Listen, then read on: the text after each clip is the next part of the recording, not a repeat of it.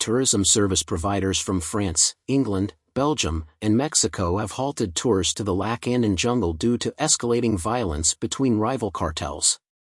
The Sinaloa cartel and Jalisco Nueva Generation cartel's clashes have made the area unsafe for tourists, prompting companies to reroute trips and prioritize safety over exploration. In response to heightened insecurity plaguing the Lacandon jungle region, tourism service providers from several countries have made the difficult decision to suspend their operations.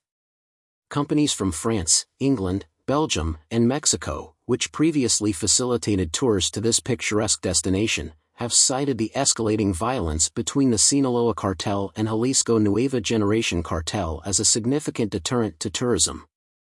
The Lacandon jungle, known for its archaeological sites, rivers, and lagoons, has become a hotspot for cartel activity, particularly in the municipality of Ocosingo. With control over access routes and communities, the cartels have effectively barred entry to this once thriving tourist destination, instilling fear among both local inhabitants and visitors alike. Mexican tourism company ATC Turoperadores has announced a revised itinerary, restricting access for European and Mexican tourists solely to Palenque. Trips to the Naha Lagoon and the archaeological zones of Bonampak and Yaxcalan, nestled deep within the Lacandon jungle, have been suspended due to the presence of armed groups along the route. Operators within the tourism industry have long grappled with navigating the complexities of the region's instability. For years, they have adeptly maneuvered around roadblocks and intercommunity conflicts to shield tourists from the harsh realities of the area. However, recent events have posed unprecedented challenges, with armed confrontations between local factions and security forces rendering traditional routes impassable.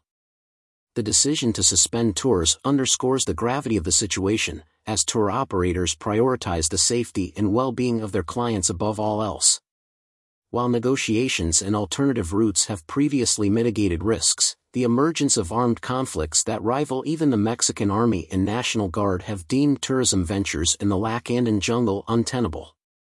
As the Lacandon jungle grapples with the fallout of cartel violence, the suspension of tourism operations serves as a stark reminder of the human cost of insecurity.